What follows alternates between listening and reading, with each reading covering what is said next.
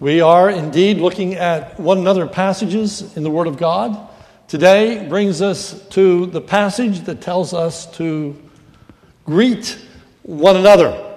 So let's start by greeting one another. If you just stand up and move around and say hello and welcome people that are...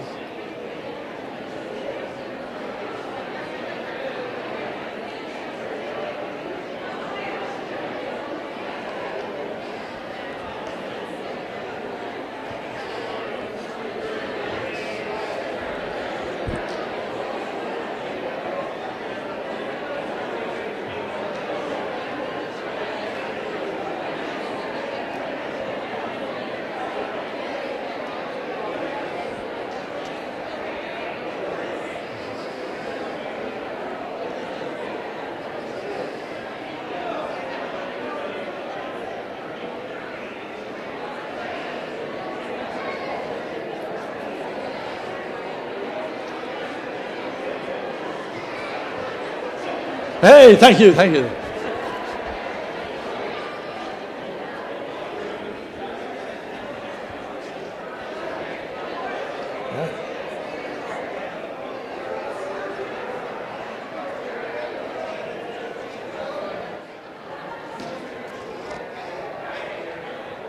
All right, you may take your seat again.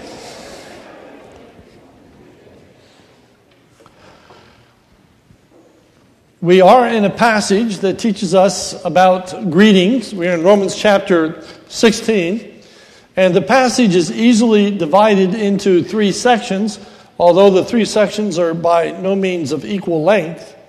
But the three sections are these. First, we have Paul's personal greetings to the Romans. Second, we have Paul's exhortation to the Romans to greet each other. And then thirdly, the greetings from all the churches to the Romans. So this morning we're going to look at these three sections and discover what we can learn about these greetings that are found in the book of Romans. First, what do we learn from Paul's greetings to specific individuals and groups within the Roman church in verses 3 through 15? Well, we learn the appropriateness of expressing our genuine appreciation for each other. The appropriateness of expressing our genuine appreciation for each other. Notice Paul appropriately expresses appreciation for the work of others. Verse 6 of chapter 16. Greet Mary, now this Apollet, who has worked hard for you. Verse 9. Greet Urbanus, our fellow worker in Christ. Romans 16:12. Greet those workers in the Lord. Tryphena and Tryphosa. Greet the beloved Persis, who has worked hard in the Lord. So these are individuals who are particularly singled out for the work, the labor that they have given to the Lord. This is not a way of diminishing that which others have done. And so often it is that when someone receives a compliment, then other people are offended, thinking, well, what about me? But Paul is singling out these individuals who have done an exceedingly amount of labor for the Lord. Paul appropriately expresses appreciation for the commitment of others. Notice verse 3, greet Priscilla and Aquila. And then verse 4, who risked their lives for my life, to whom not only I give thanks, but the churches of the Gentiles give thanks as well. In some way, they had risked their lives in order to spare the life of the Apostle Paul. Romans 16:7, greet Andronicus and Junia, my kinsmen and my fellow prisoners. Here were individuals who were put in prison for their faith in the Lord Jesus Christ. They were Jews, along with the Apostle Paul. But they had come to place their faith in Christ. They were serving him, and as a result, they were imprisoned. And so they are singled out.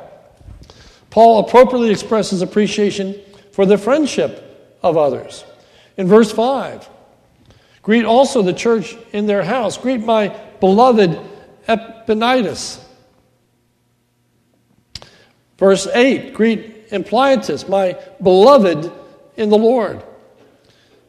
Romans 16:9, greet Urbanus, our fellow worker in Christ, and my beloved Stachys.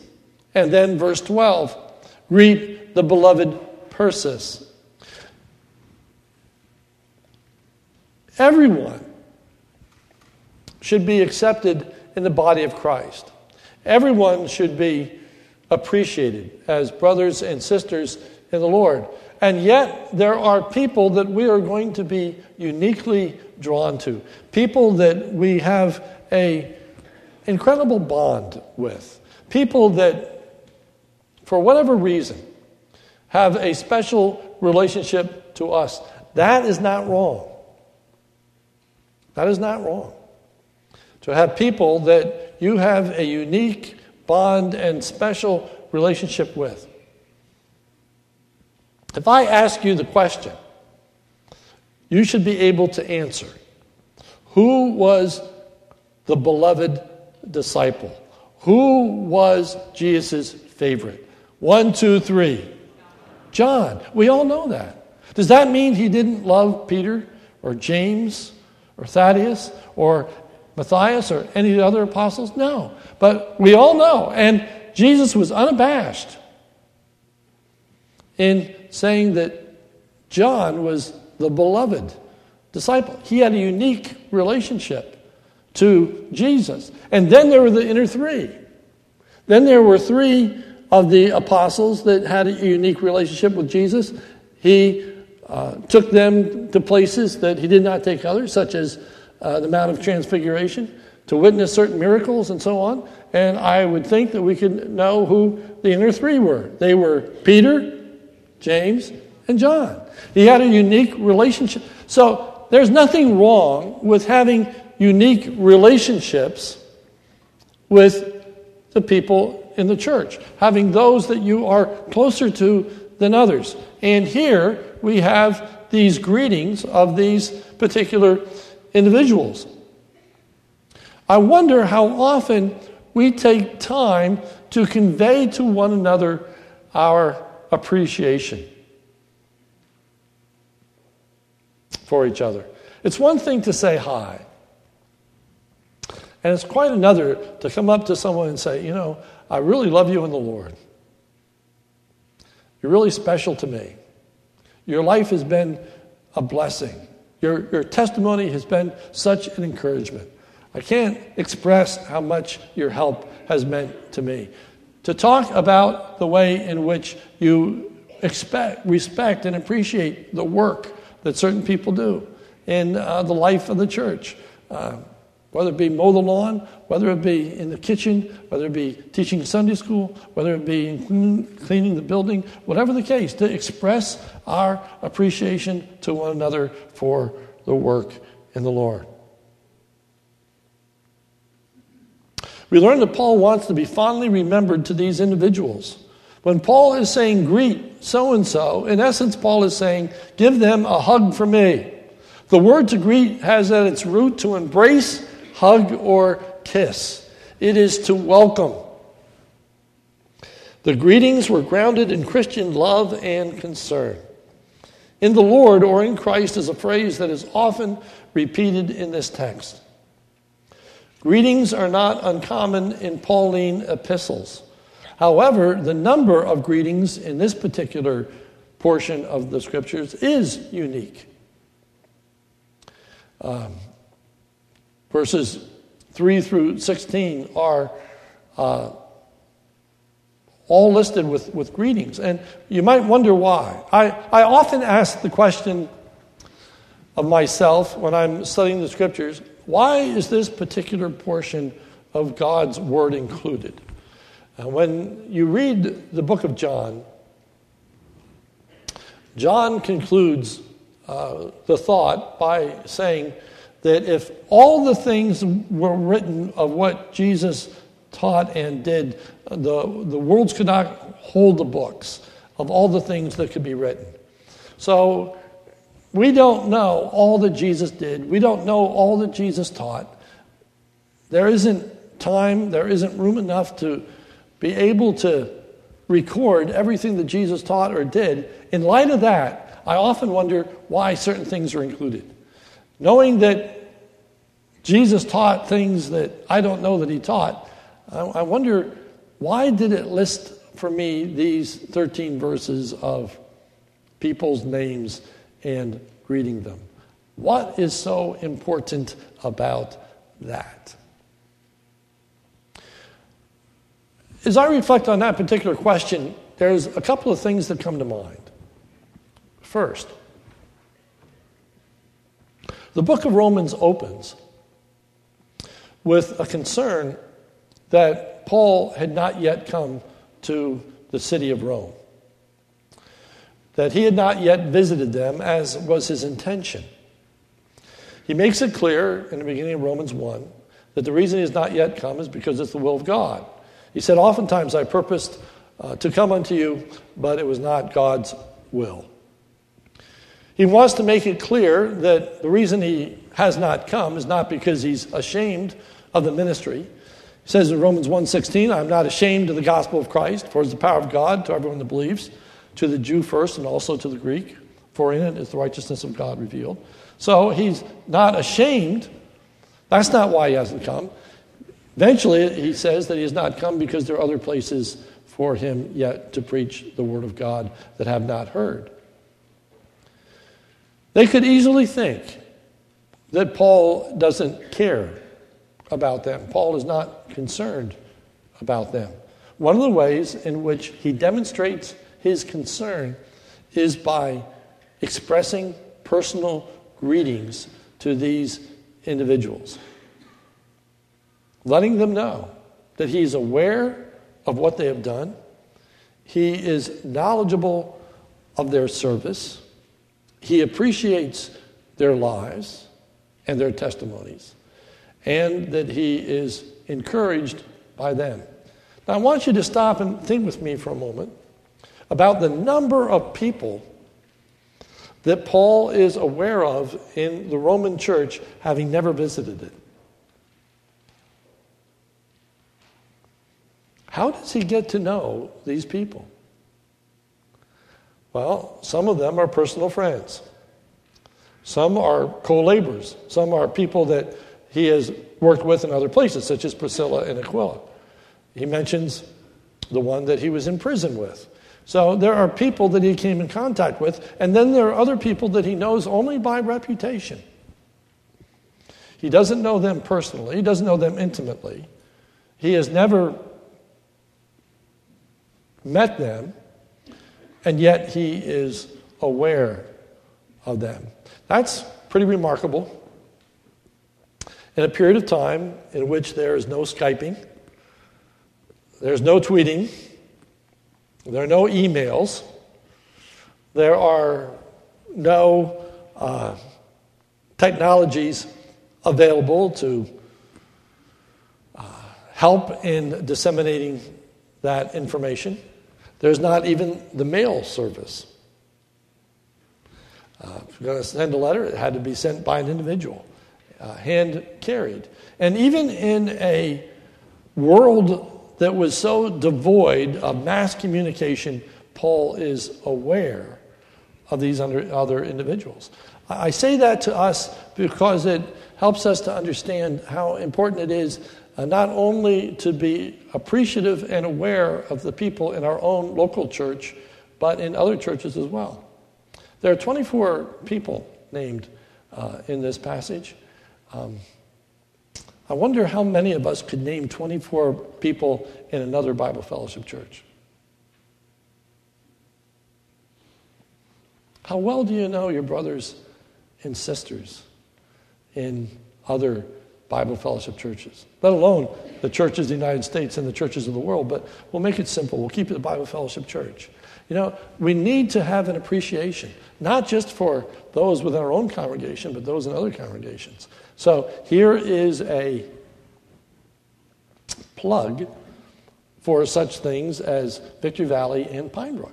One of the great blessings of Victory Valley and Pine Brook is that those that attend get to know people from other Bible fellowship churches. Your children that have been at Pine Brook this past week, some are going later in the summer, will have made friends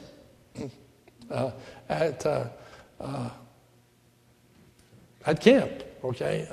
Through camp, Lizzie Bertlett and Amy Brandt became much better friends for having stayed in the cabin for a week. And now they visit each other during the year. That's one of the blessings. I know my kids growing up have had lasting friendships with people they worked on staff with at Pine Brook, etc. So it's an opportunity. This summer, I hope you can go to Pine Brook. It'll be an opportunity to get to know each other better, but it's also a way to get to know people from other churches better, other pastors better in our conference. There's value to that. There's value to that. We need to recognize the value. And the value is that our fellowship is bigger than just our personal experiences. Our fellowship is based on our relationship to Jesus Christ. And so we need to foster that. And of course, prayer meeting can foster our concern for one another as well. But I want us to focus on this second part, for it contains our one another verse. That is, what do we learn from Paul's exhortation that the Christians in Rome are to express their sincere love for each other? Notice verse 16. Greet one another with a holy kiss. All the churches of Christ greet you. So this statement, greet one another with a holy kiss. Let me first talk about what the emphasis should be in verse 16. Because that, in our culture, can be a little alarming. But we have to put the emphasis on at the right syllable. All right? We need to put the emphasis in the right place. It is not greet another with a holy kiss. And kiss is the operative word. It is greet one another with a holy kiss. Holy is the operative word. We need to understand the culture. There was nothing unique about greeting one another with a kiss. There was nothing particularly Christian about greeting one another with a kiss. It was the culture of the day. That's how in the European world you greeted one another. You greeted one another with a kiss. Usually not on the lips, but usually on the cheek. And I'm sure we've seen movies, we've seen different expressions when European peoples are meeting each other and they kiss each other on the cheek, right? Everybody seen that? Okay. So get over the kiss. Okay. The emphasis is not the kiss. The emphasis is on the holy kiss. We can liken it unto a handshake. There is a long history of the handshake. Do you know why we shake hands with the right hand? You know where that originated from? That's our custom. We shake with our right hand. Answer, because most of us are right-handed. The majority of us are right-handed. And if we were going to attack you, we would use our right hand to do it. If we were going to stab you, if we were going to do you in, we would do it. And the reason for the handshake is to show an open hand. There's nothing in my hand, nothing up my sleeve. I'm a good guy. Here we are, we're friends. And it was a way of just greeting one another and showing that there was no intention to harm. There was no intention to do ill will to this individual. We are welcoming them. We are giving them a sign of peace. A kiss was to be a sign of endearment. It was to be a sign of welcoming. We could do it by a hug. But the emphasis is on a holy kiss. The idea is with sincerity. sincerity. Judas is the perfect example of someone greeting someone with an unholy kiss.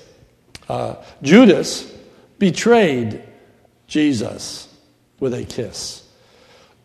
Matthew 26:48. Now the betrayer had given them a sign saying, "The one I will kiss is the man. Seize him." Luke 22:47. While he was still speaking, there came a crowd, and the man called Judas, one of the 12, was leading them. He drew near to Jesus to kiss him. But Jesus said to him, "Judas, would you betray the Son of Man with a kiss?" Judas, it's bad enough that you are betraying me. But of all the signs that you are given to identify me and to single me out, that you would choose a kiss.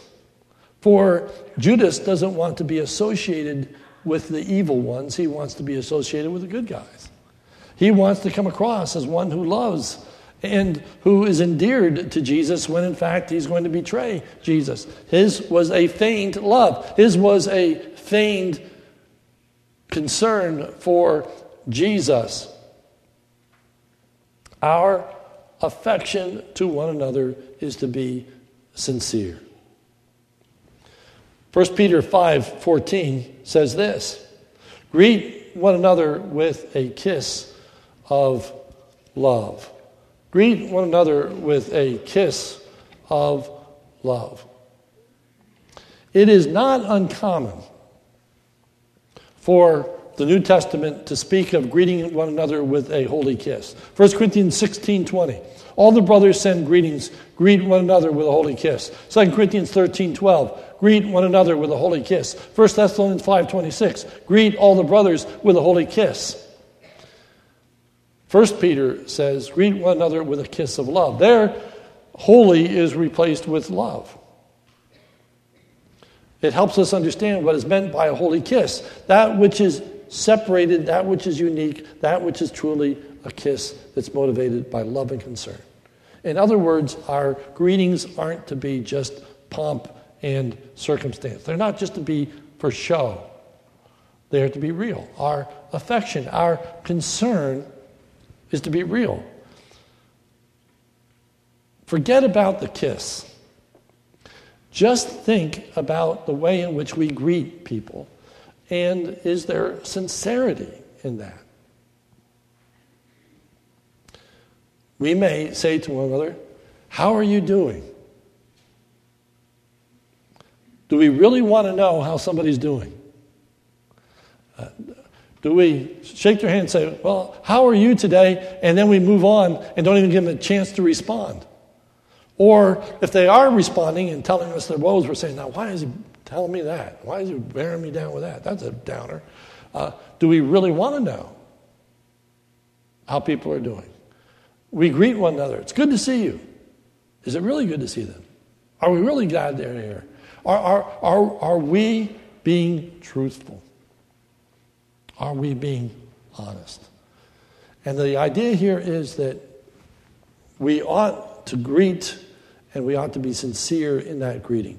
We ought to really appreciate our brothers and sisters in Christ and welcome them into our presence. Again, there are going to be people that we're closer to than others, but everyone should be welcomed in their presence. My high school experience was a little odd. I guess because I'm a little bit of an odd person. But I had very few real close friends when I was in high school. I had one or two. But I was kind of friends with everybody. And part of that was I did a lot of things. You know, I played sports. I was in the musicals. I was in the dramas. I was in the choir.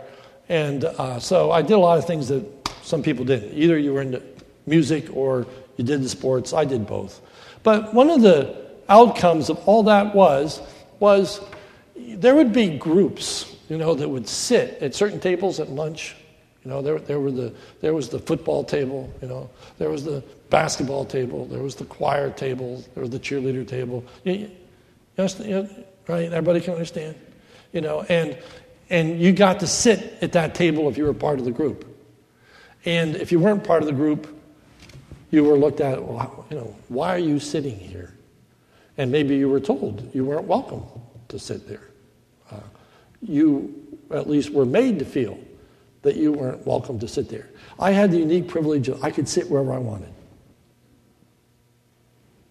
I was welcomed wherever I sat because I did so much different stuff, I guess. Nobody ever gave me a hard time, okay? And so I got to just kind of move around. But you know, the church ought to be a place where everybody feels comfortable. Everybody feels like they can sit down with you. I hope at fellowship meal that you would feel comfortable sitting at any table. That no matter who's sitting there, you feel like you could walk up and sit down and be accepted. Be welcomed. For that is what the church is to be. Again, with a recognition that some people are going to be closer than others, but everybody should be accepted. That should be sincere. That should be real. Our society is very cold and indifferent to people. And we're getting colder. Walking down the street. Have you ever noticed how many people look down when they get close to somebody? You know, they're walking along and you know, they're looking straight ahead, and as soon as they get to within a normative distance of which you might greet somebody, down goes the eyes, so that you're not going to have to say hello. Do you ever notice that? And people will, all right, okay, and so that you don't say hello. I mean, that to me is just amazing. It is. I don't know. I mean, I'm not a particularly a gregarious person. You know that. I'm not outgoing. But I normally say hello to people when I pass them, you know, on a sidewalk. I mean, that just seems odd to me that you don't have some kind of greeting. But you don't. And in our society, it's becoming much more difficult to greet someone of the opposite sex. That's really starting to be viewed as skeptical. You know, why would a man say hello to a woman? So you got to start rethinking that one, unfortunately, because of the society that you're in. I try to be somewhat sensitive. I know that the polite thing is that unless a woman extends her hand, you don't shake their hand. I stand in the back shaking hands. I shake hands with everybody. Every once in a while, I feel odd, depending on the person, because if they don't extend their hand, I think, well, should I extend my hand? She's a woman, I'm a man.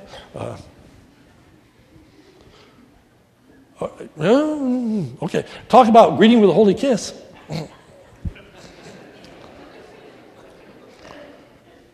I might be able to empty this church fast if I really push that we are going to start greeting one another with a holy kiss. But even a handshake. But you know how bad it's gotten in our world today? You know how sad it is? That you can't put your hand on the head of a little child and tousle their hair. You can't give them a hug when you see them, if they're not related to you. Our world is so suspicious of any expression of concern or hope that they turn it into something sexual. That's sad. It's viewed as an attack, an affront. It is abusive. So when the scripture is talking about greeting another with a holy kiss, it's talking about a sincere motive of legitimate concern. Not doing harm, but good. Expressing to an individual warmth, compassion, and a desire to be available to help or to listen. That's the atmosphere that we want to create, and that's the relationship that we should have to one another. It is tough in our day and age, and it will actually be suspect in some circles. So we really have to know each other.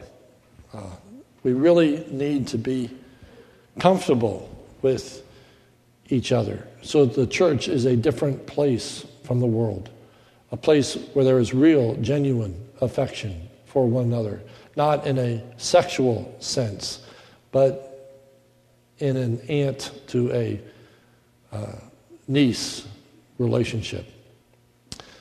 And then what do we learn from Paul's relaying greetings from the churches to the Roman Christians? Notice Romans 16:16. Greet one another with a holy kiss. All the churches of Christ greet you. Sometimes when our missionaries come, if our missionaries are associated with a particular church, they might say, the church in Tanzania greets you, or the church here greets you. Okay? They are expressing their appreciation. Perhaps you have sent monies to them, you sent missionaries, you sent help. Anywhere, they are greeting you. What do we learn from the fact where it says, all the churches of Christ greet you? We learn that the warmth of our faith should be experienced not only by the believer in our own church, but in other churches as well. Put it in another place. Our fellowship must go beyond experiences. It must go beyond familial relationships. It must go beyond working with one another. It must go beyond personal involvement in one another's lives.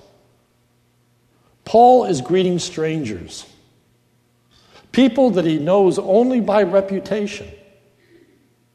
Okay? If we don't go that extra step, then we are no different than the world. The world greets its family. The world appreciates the people in their club. The world has affection for their friends. What is unique to the Christian faith is that our bond is not our family relationship, it's not our work, it's not our club. Our bond is our relationship to Jesus Christ. And so if a person knows Christ, they are my brother and my sister.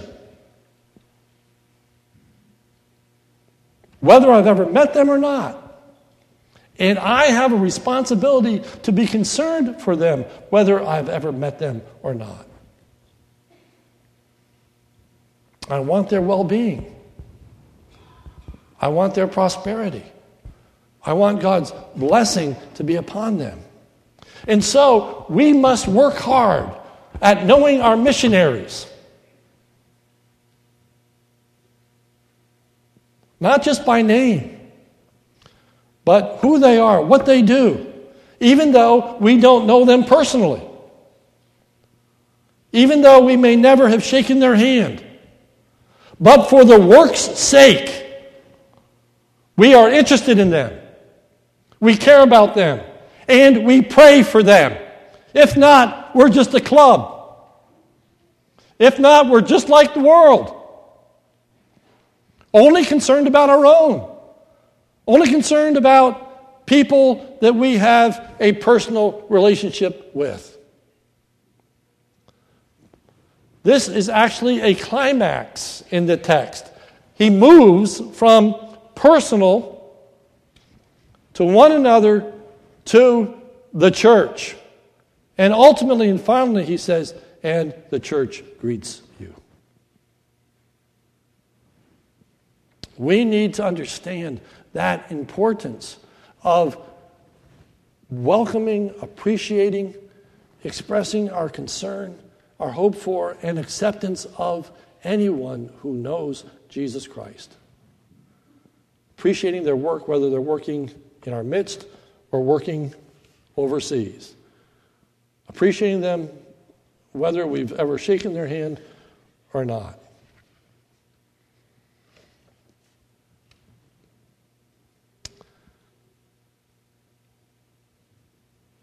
We need to work on ways to foster that relationship.